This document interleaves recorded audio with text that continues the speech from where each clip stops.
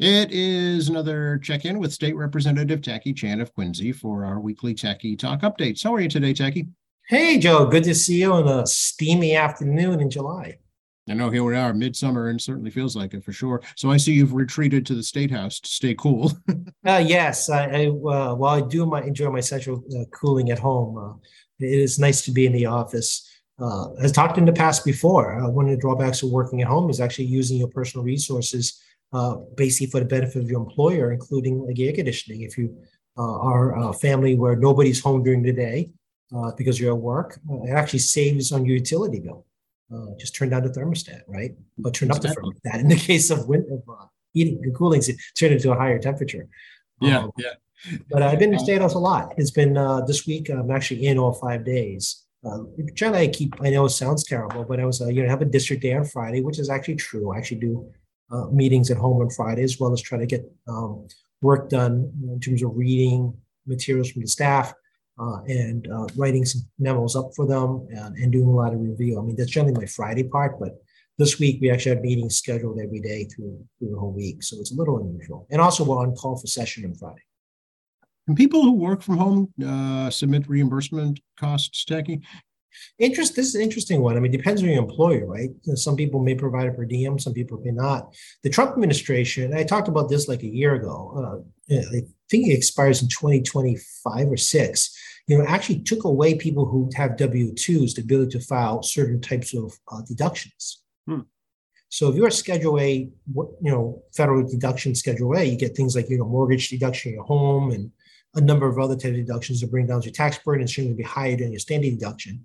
But if you're self-employed, you can file. I think it's a Schedule C, and you just put your expenses down as self-employed or LLC or LLP. But if you're working for W-2 in any kind of normal-ish business, corporation or government, the Trump administration and Republican Congress took away some of your deductions, probably some of the better ones that you could do. And if you got those deductions in the federal tax form, it would translate to the state tax form. So, I filed a bill this year to try to mimic the federal deduction for W-2 workers to be also to allow them to deduct in state government despite the inavailability of use at the federal level. Oh, okay. That's good to know. So I think a lot of folks are still, working from home, and I saw the proposal, of course, in Boston from Mayor Wu to try and put some of the empty office space to use for affordable housing. So it's going to be an issue. Affordable housing on office space is going to be very costly because it changed the code from multi-story commercial to multi-story residential. And you may not realize this, but to have a living space in, I believe, every city and town, you need a kitchen and a bathroom. Mm-hmm. Yep. So you start gutting office spaces because you have a shared bathroom, and most places don't have a kitchen in office spaces. Maybe a little office space or like a microwave, but not a full blown kitchen. To have commercial real estate folks do this massive conversion is not going to be cheap, and they're going to have to take out new loans. And loans are floating in between 6.25 as high as 7%, and the Feds are likely going to jack it up again in July, another quarter percentage. So I get it. I mean, you want to create affordable housing. There's underused commercial space. You have to do something with it. Depending on the circumstances, every circumstance is different with a commercial landlord, whether or not they already have existing loans, pre-inflationary period, pre-COVID, or they're going to have to take out or find new capital, take a new loan out, or new investors to do massive rehab on commercial space. Good idea. Not saying that, but there is a legit financial component for these folks to try to figure out what the math makes sense. And if it's affordable, it has to be below market rate. And all of us know Boston and Greater Boston, very high market rate. Right. Yeah. And to use it to address the homeless situation, the same costs would have to be incurred because it still has to be a habitable space, right? That's correct. Her own building department or inspection service department, will have to sign off any kind of conversions regarding this type of space, to be honest with you. So that means a new architect, new engineer, new different kind of codes regarding individual units.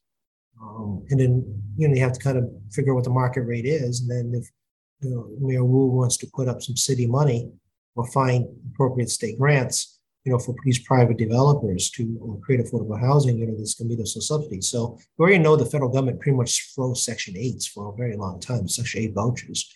And, MSRVP, which is the state version of Section 8, we've been putting money into that for the last 8 years to try to help alleviate some of the housing price issues with residents. But still, it's not free. People think it's free. It's not. It's greatly reduced, but you still have to pay about 30% of the market rate in the geographic zone pursuant to the federal government and meet certain income guidelines. And you cross those guidelines, you could lose those vouchers on trying to help with housing costs. And even then, landlords are required to go through a review process to be able to take a Section 8. If the federal government, state government review, basically the housing authorities review of your property does not meet livable standards, you can't be qualified to receive this voucher as a landlord in payment. Yeah, it's going to be interesting. I'm sure it's an issue facing a lot of major metropolitan cities across the country, just given the whole changing workplace. Yes, I mean, San Francisco's having a huge crisis. New York City, Manhattan's having a huge crisis. If you look at Boston Properties, which is a company which owns a lot of commercial real estate nationally, they're having a balance sheet challenge. And then, that WeWorks, for example, one of the most famous ones where they got themselves into a situation where landlords can't get rid of them. WeWorks is a shared office space business. People will rent a small amount of space that they rent from a larger landlord, basically subleasing. And, landlords are kind of trapped in this situation where if they get rid of a tenant, they get no revenue. And their companies having trouble generating revenue because people are working from home. They don't need a sublease small space. Right. Yeah, I'd be curious to see if, some of the big tech companies that moved out to the suburbs, years ago, the big industrial parks, look for smaller spaces back in the city. That might be an option too. I agree. I mean, if you're a biotech company, for example, lab space is something you can't really substitute at home. But, you also, because of the cloud system and secure servers, you're able to, work from home on certain things. And you probably did at one time. I mean, some things you can't replace, human interaction.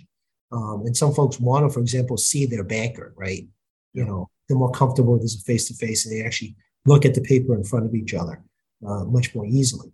So we're going to continue in this kind of like new world we're living in for some more time as people continue to find and adjust what's best. But I will tell you, the Boston traffic has significantly increased this week, not just because of the summer tunnel, which has just compounded it even more.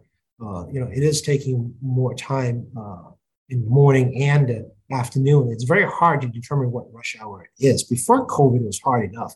Now I think every hour is rush hour. It's so bizarre the way the traffic patterns have changed, and you have to wonder where are all these people going? Yeah, agreed. I mean, I'm aware that some places have moved to like 4 or 3 day, at home work, and it's not like always the same day. And we're hit the summer, and for well before COVID too. I mean, people are taking Fridays off, and Thursday becomes Friday kind of traffic. People trying to get to where they're trying to get to. Particularly when you get to the late day hours, as people are trying to get to destinations. And I just want to remind folks, the summer tunnel is closed, but even though we live south of Boston, has massive traffic implications for us because the Ted Williams tunnel has become the alternate route. So, trying to get to the airport, please allocate a very significant amount of time, more so than you normally would. There's Logan Express in Braintree. There's obviously using the blue line for free. You have the silver line and South Station. Maybe if you want to avoid the horrors of the T, let's call it what it is. You may want to try to take Lyft or Uber to perhaps to a South Station or JFK Station, and go in from there. If you're in Boston, you work in Boston. If you're lucky to have a parking space in Boston, perhaps the blue line is an option. Perhaps being close to South Station, just walk down to South Station, take the Silver Line. And we do have some ferry service to the Long Wharf, which I'm not quite sure what happens after you get to Long Wharf, to be honest with you. But strongly encourage you to try find alternative ways to travel. And airlines are booked 100% at this point. So I think summer travel is going to be very, very active coming in and out of London. Oh yeah, no question, that's for sure. So is the fact that you're in the Statehouse Tackey, mean that we have a state budget imminently ready to go? Unfortunately, I do not have new insight on the state budget. I put some speculation for you all without actually substantiating it, but that's based on my experience in this building as opposed to somebody handing me a piece of paper what the plan is. We are going to work on a supplemental budget tomorrow. It's actually a very routine supplemental budget. It's continuation of transferring funds between accounts for fiscal year 23, the prior fiscal cycle, and also to pay off fiscal 23 bills using fiscal 23 money. No kidding, right? That's how this works, right? So, as I said before, we do have a bit of a surplus, so we can kind of hang on a bit using last year's budget into the month of August. Well, hopefully just July, but maybe into August. And we're going to get our bill paying done in interim fiscal 23 using fiscal 23 funds. So tomorrow we're in formal session. I'm going to tell you it's not going to be very exciting debate because it's paying bills. I mean, I stimulating, right? That's one of my least favorite chores at home. So I'm sure it's yours there too. Oh yeah, I looked at the sub budget this morning with deficiency. When I was young, we referred as deficiency budgets. So I was looking at it this morning, and I'm like, oh, this ain't exciting. Well, I mean, speaking of exciting, the lottery's booming. Well, yeah, I mean, we know the odds are terrible. I was joking around. You have a better chance getting attacked by a shark in a desert than to win the lottery. I mean, that was kind of my tongue-in-cheek joke on that matter. But yeah, I'm always shocked at the volume of tickets purchased and just no winners. And the multi-state obviously jacks up the jackpot much larger than just in-state. But you don't play, you don't win either, which is kind of the irony of the whole thing. Your odds of winning are terrible. When you don't participate, you can't win. So, obviously this is good for the state lottery. As I said over and over again, we do have one of the most successful lotteries in the country and highest per capita per person. And this will just, continue to get money to cities and towns for local aid. So, again, I don't encourage people to gamble, but it's amazing how much there is. Can we talk a little bit, Tackey, about the Metropolitan Beaches Commission hearing earlier this week regarding sea level rise? I know you were part of that. I was not. I was actually in a meeting. Oh, okay. All right. I had staff monitor the meeting for me. Okay. There were no commission votes. It was more for presentation and reminding people of the impact of climate change and the sea rise. Living in Quincy, we already know this, right? I mean, everybody that lives along the water has seen rising tides, particularly on bad storms and on high moons, impacts even more so than ever all the way up to West Quincy regarding flooding because unable to move water fast enough through Town Brook and Furnace Brook on the way to the ocean, as well as our storm drains and, higher density city. The city, does a good job on, keeping tide gates clear and open and closing them, according to the tides. But, even in general, rising tides, any boater will tell you that, it is slowly rising. And what people thought they built, particularly along Wharf, which is what we talked about earlier, but it's kind of the recurring conversation, and was designed when I was a child, not realizing how tides would rise now. And there's some other, trivia fact, right? I mean, most of the Back Bay is sitting on petrified wood, and the water table keeps that wood petrified. When water leaves wood, it starts to rot. And the Charles River locks were designed to keep Back Bay flooded. The changing water table and the changing tides of moving in and out water has changed the water table more. There'll be more wood exposed over long periods where Back Bay could sink.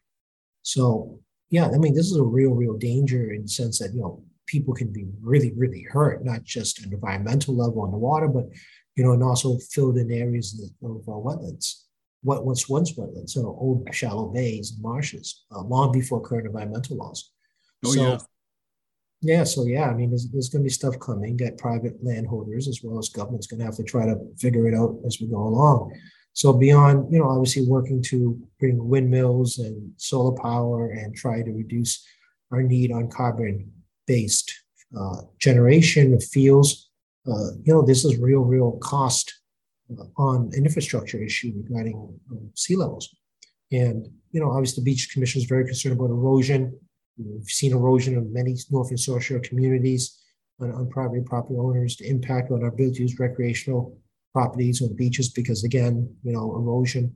And also, rising tides have a huge impact, as we all know, in Quincy, on seawalls. Yeah, absolutely. I saw some of the renderings of the scenarios, that could take place given sea level rise over the next, I think it was like 1 year, then 3 years, then 7 years. In 7 years from now or something, there could be another 6 feet of sea level rise right along the southern tip of Wollaston Beach. Yeah, no, it's quite real. But again, there are also scenarios based on different circumstances. It's hard to tell where the world will go, right? Well, in Massachusetts, every resident, as well as the state and city governments and town governments, can do their part. It is a global issue. And it's also encouraging other industrialized nations who want to participate on trying to reduce carbon emissions. And it's also for health reasons. I mean, I'm aware that carbon emissions causes asthma. But this is not a mystery. Places like China, trying to reduce carbon emissions, not necessarily just because of the climate change, but also healthcare reasons, the famous smog, right? And we've already experienced this ourselves with the forest fires in Halifax, which resulted in everyone from Chicago to Boston receiving some level of very poor air quality, and everybody, potentially impacted, on a respiratory level. And you also saw during COVID, when the world essentially shut down, how quickly air pollution just kind of vanished. Right. Yeah. Seeing as we're on the topic, let's talk about the most recent event, the terrible flooding out in Western Mass, southwestern New Hampshire, and Vermont. Yeah, I mean, on the coastline, we've seen more than one 50 or 100-year storm, seemingly much less than 50 or 100 years. Last time I remember there was a huge road washout was probably right before COVID in like 2018, 19. I'm trying to remember exactly what, but they like wiped out Route 2. I think my good friend Gail was still alive, representing that region, North Adams. There's this road out there. Maybe it was 18. Okay. It was 17 or 18. And there was a huge road washout. And it's scary because, it's inland. And you saw Mount Pillier video where the capital of Vermont, it has like 5 feet of water, but like through the whole city. It isn't just like a little piece of it, the whole city. And these dams that were designed to help basic economic development because, water retention, you get drinking water, you can use hydropower depending on the dam, but also allow economic development downstream when building communities. I mean, they were in danger of overflow. These towns were created a long, long time ago. Right. Yeah, it's very scary that you have these probably essentially 75 or 100-year storms just pounding upstate Massachusetts, through Vermont, New Hampshire, and upstate New York. It's pretty devastating to see. And I know that the governor is out there today, actually taking an aerial tour, parts of Massachusetts that have been impacted. Yeah, and I think some MEMA folks went up to Vermont too to help coordinate emergency response. They've never seen anything like this. I mean, you give a blizzard, Vermont, people know what to do. Right. You dump, and 40%, enough rain that represents 40% of rainfall for an entire year in one day in Vermont. That's a different kind of disaster. Massachusetts, sadly, can and does see every type of disaster short of an earthquake. Right. And we are in an earthquake zone, but I mean, you don't get like California earthquakes. Right. People forget, Waltham is built on an old volcano, prehistoric volcano, right? That technically isn't totally inactive. But I mean, we get, blizzards, we do get floods, Sally. We have coastal floods, inland floods, river floods. We have a lot of little dams around the state, holding back water on cities and towns. Some are being torn down and rearranging the flow of water. We have a lot of experience on this stuff. So, obviously the state's very healthy and does want to help our neighbors around us, to help organize and plan how to deal with emergency management. And you don't know. I mean, if a dam may have more structural issues, God forbid, Montpelier could be in more danger. You just don't know. So, we send some experts up with their experts and they'll consult and see what's the best move next up in Vermont. Yeah, we certainly keep them in our thoughts for sure. We talked a little bit about, I read just this morning a piece of legislation regarding firearms, ghost guns in particular, and plans to kind of rewrite the state's firearms regulations. Yeah, I heard that from you this morning too. So yeah, that's where I heard it from, Tackey. I got the news from you this morning on the guns. We've seen variations this before. Before Maura Healey became governor, she was Attorney General. And one of the first things she did as Attorney General was to redefine assault weapons for the purpose of assault weapons ban. We saw this with Governor, wannabe governor, but then Attorney General Tom Riley, who went after Smith and Wesson regarding liability on gun sales. And change some regulations on that, which is inside their purview. It appears that Attorney General Campbell is looking to deal with ghost guns, which are untraceable guns, the guns that are made at home, which is not illegal, but is illegal for you to not register the gun. Once it's an actual gun, right? Yeah, that's correct, and that's the issue that law enforcement is dealing with. This way it's called ghost guns. They're invisible. You don't know where they are on serial numbers. So she's trying to, it sounds like based on what you tell me, because you're the one that reported it to me, that she's trying to establish some regulations about whether or not you can have a assembly of gun at home, and greater requirements to ensure licensure. And she's probably going to look for some penalties from the legislature for non-compliance of licensing a homemade, self-made weapon. Right, or that, and also maybe these manufacturers that make kits that you can make a gun from. Maybe you need a license even to buy a kit. But we don't know where the kits go. Right. I mean, let's be frank about this. It isn't like someone orders a kit. You're not a licensed gun holder. You can. That's like having just like having Legos, and Yeah, I'm not aware that you have to be a licensed gun holder to get a kit. I'm not aware of it. I don't think you do. I think that's right. Or they can make them now with these 3D printers even. Well, that one definitely don't need a license, because there's no way anybody knows you got a 3D printer to create a plastic weapon that could get past security. Perhaps, security new machines are much more better at. Identifying silhouettes inside your baggage. Right. But the idea of plastic firearms or plastic molded metal, whatever. 3D printing is a little more than just plastic. You can mold things on hard materials to create parts at home. And again, a different type of ghost guns. That weather, it's kind of died down a bit. I don't know if anyone's noticed. That was a hot item in right at the end of the Trump administration, right into the early Biden administration. That issue has quieted down a lot, I've noticed. I'm not saying the issue isn't out there, but I'm not reading or hearing about it like as much as before. Yeah, no, nor have I, and I don't know why specifically, but we'll see where this goes. Yeah, we'll see where it goes. I'm not saying there's people nefariously buying weapons for illegal purposes in terms of building a kit for illegal purposes, but not registering the firearm is very problematic. Yeah. Something else I was reading not too long ago about requiring folks in the beauty field, hairstylists, barbers, cosmeticians, to be aware of domestic abuse among their clients. Yeah, I have that bill. It's in committee. Okay. So one thing about licensing professions is that you want to make sure the continuation of licensing a profession actually is relevant to your job. And the proposal from Marion Ryan at the end of Middlesex County and a couple of reps, I think Christine Barber, Rep Barber, and I think Senator Cindy Green, proposes a mandate that cosmetology folks are required to have sexual assault identification training or domestic assault training. As well, but won't be held liable if they don't report. There won't be mandatory reporters. I get it; it makes sense, but should it be a condition of your license to do something and not required to be a mandatory reporter, like nurses and teachers, and is not relevant to your profession. It's not like it improves your skills on haircutting.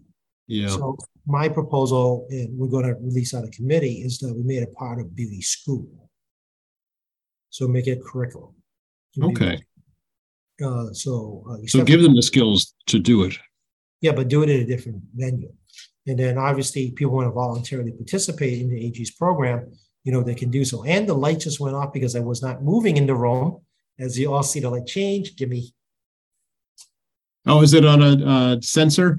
Yes, we have energy we have sensors here to try to reduce energy consumption. Oh, okay, very good. Building. So what happens also when I have meetings here with staff, the outside lights go dark, and people think we're not in here, but I'm actually having a staff meeting in my office.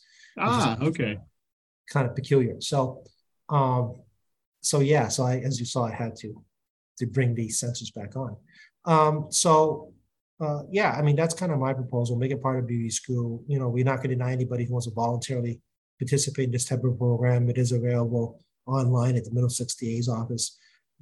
But, as the guy who does licensing stuff, we want to make sure that people are licensed in their profession with the highest education level, and continuing education is to continue to improve your profession and stay inside a scope.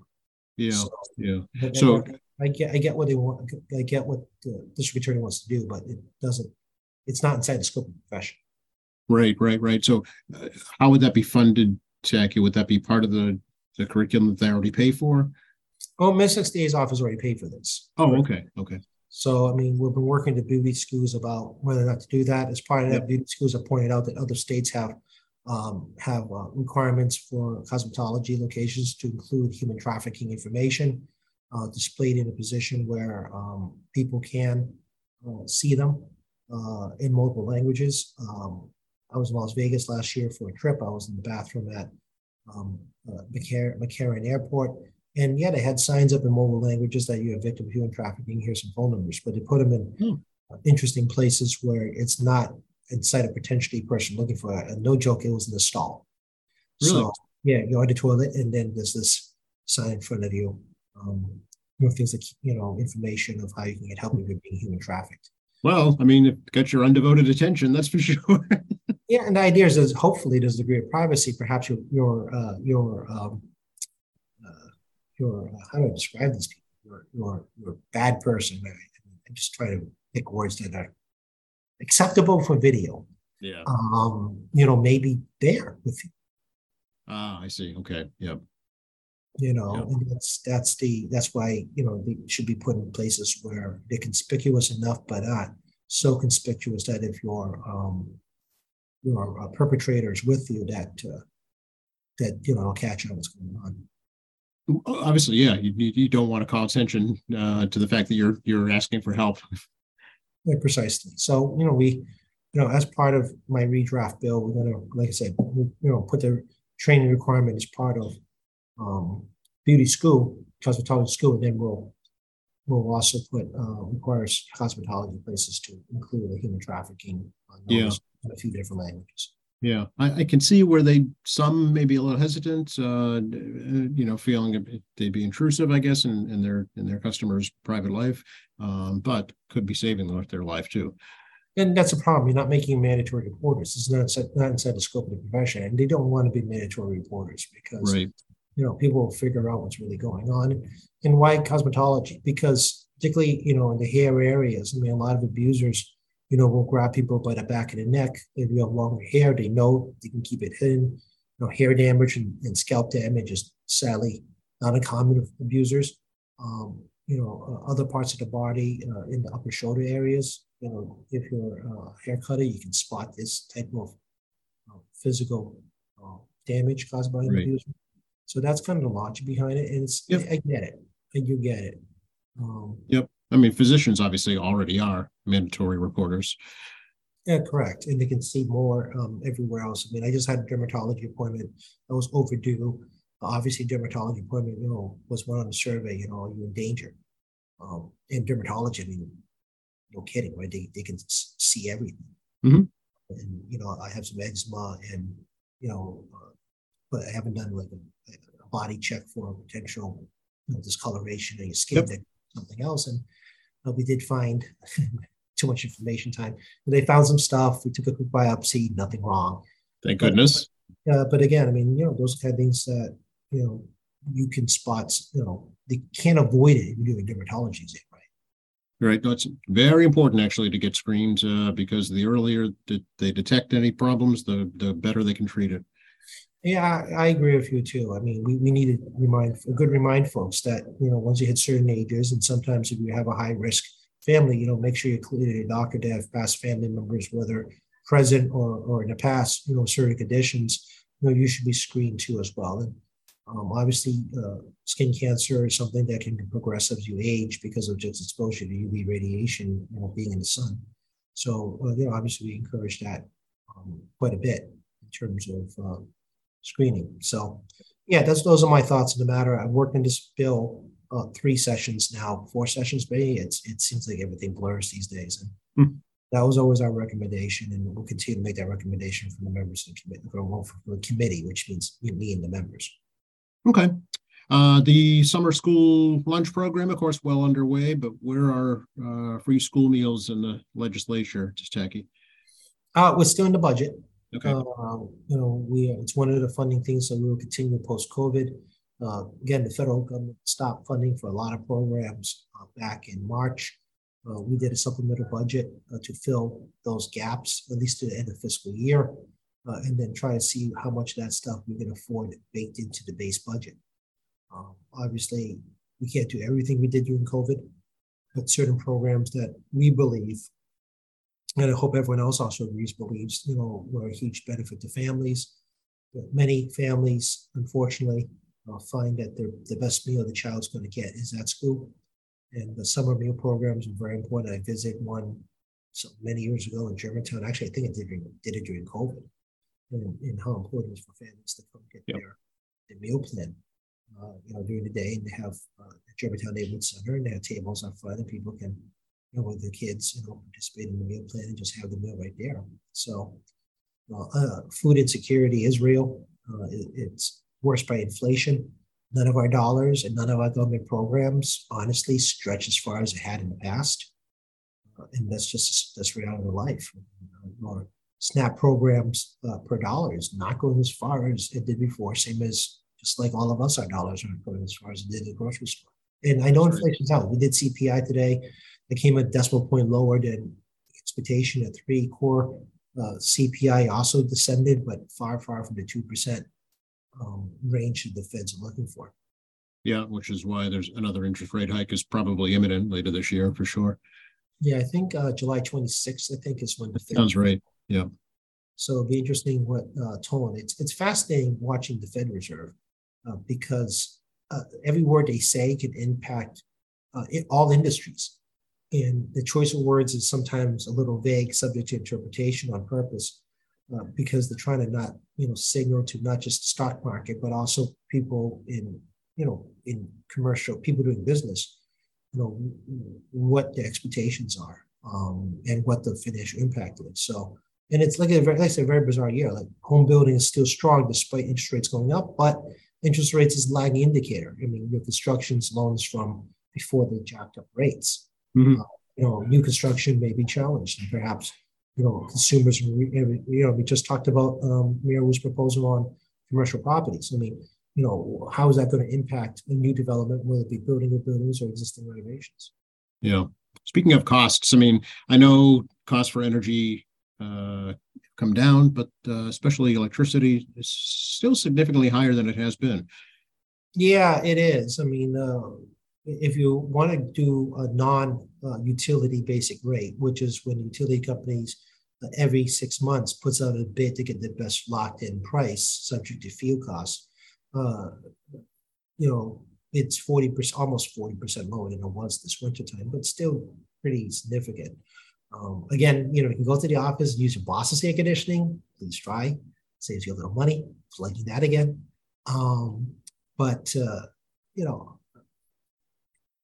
The oil prices all over the board. I mean, it's a global market. Global fossil fuels impact electrical prices. China has not opened up the way it thought it would. Many industrialized nations have been all over the place on energy consumption. Like Europe had a much warmer winter than expected, which impacted the price of oil and natural gas especially. It impacted the Ukraine war because, the Russians couldn't sell gas at a price they thought they could sell. So, I mean, there's all kinds of these global ramifications on energy. And, you know, you can stay on the basic rate of utility, or you can go online and try to find a third-party energy company. You can buy in a locked rate for 1, 2, 3 years. But I think even competitive energy suppliers, you know, are being very cautious too, because even though maybe they're just strictly renewable power, for example, you want to buy only renewable power, you know, there's also a fluctuating rate on the competitive price of renewable energy. And, you know, I don't know how many competitive supply companies will engage in like a 3-year contract. Right. You know, I suspect many on 1 year at a time. And I am very aware of the city's application for the aggregate energy through the DPU. And I've had people, you know, ask me more than once, but it's administrative law hearing, as a guy who stood before DPU and the AG's office is aware of. And, you know, it has to go through this 30-day process and rigid review, because part of it is that you want to ensure that the city or town, you know, actually knows what they're doing by competitive supply power. And it isn't as simple as opening an envelope when you're dealing with a whole city or like a big factory. You know, you have to like start projecting out what your expectations are regarding pricing. And that's everyone thinks they can do that for some reason. I've dealt with experts, and I'm an expert on this in terms of identifying future power costs, but there are people who get paid really big money to try to figure this out. Oh yeah, this is a specialty engineering, skill that's required. Yeah. Yeah, it's not just simple as, oh, we just put some RFPs out, because it could blow up in your face. So yeah, obviously people made out great this past winter, but you know, as renewable power comes into play in certain areas, or perhaps economic recovery in Europe, which is technically in a recession, technical recession, because of 2 bad quarters in a row, plus slow growth in Asia, you know, you may get maybe this coming winter, possibly get a lower utility basic rate than competitive supply. It's entirely possible. But you know, you're locked in at a higher rate. Again, you can't predict the market, as I'm telling you now, on energy as easy as you think it is. And like I say, you do have experts whose job is to try to project out energy costs, not just fossil fuels, but also renewables, because it's a constantly changing environment, you know, doing that. And again, also Congress is now reconsidering nuclear power in certain places. Yeah, exactly. I know. Conversations back, near zero, or actually is zero emissions, is nuclear power. There is no emissions. And modern nuclear power is in the days of the 70s, but politically unacceptable. I mean, the reality is people, you know, look at basically 2 major failures on the operator level with 3 Mile Island and Chernobyl. Chernobyl. I don't know how come that slipped out of my mind. Yeah. And one natural disaster in Fukushima. Right. But comparatively speaking, you've seen, you know, what happened at the Enderbury windmill. That is not unusual. That does happen. And that was a non-functioning windmill. It just looked good, but wasn't working anyway. And, you know, you also have like, you know, bad rains, for example, natural washouts. If that was in the area of a lot of solar power, yeah, you wouldn't have a solar field anymore, right? That's right. Yeah. You destroy the underground wiring and you got a problem. So, you know, it isn't like renewable power isn't subject to weather and climate change just as much as everything else. So, you know, while there's only been 3 major nuclear incidences, and Chernobyl obviously had a much higher death count than the other ones. You know, there's a huge public sentiment against it. While, you know, conventional fossil power generation has adverse effects on people's health, as we talked about. You know, construction can also be equally dangerous. Same thing with renewable as well, where you have to you have to use a lot of energy to build renewable. Silicon's also very toxic. You know, these falls are always going to be a feature of our problems regarding toxicity of land waste. And you still need some fossil fuels for, like, I don't know, grease, right? Windmills don't turn without lubrication. That's right. Yeah. Even electric cars have ball bearings that need grease. Yeah.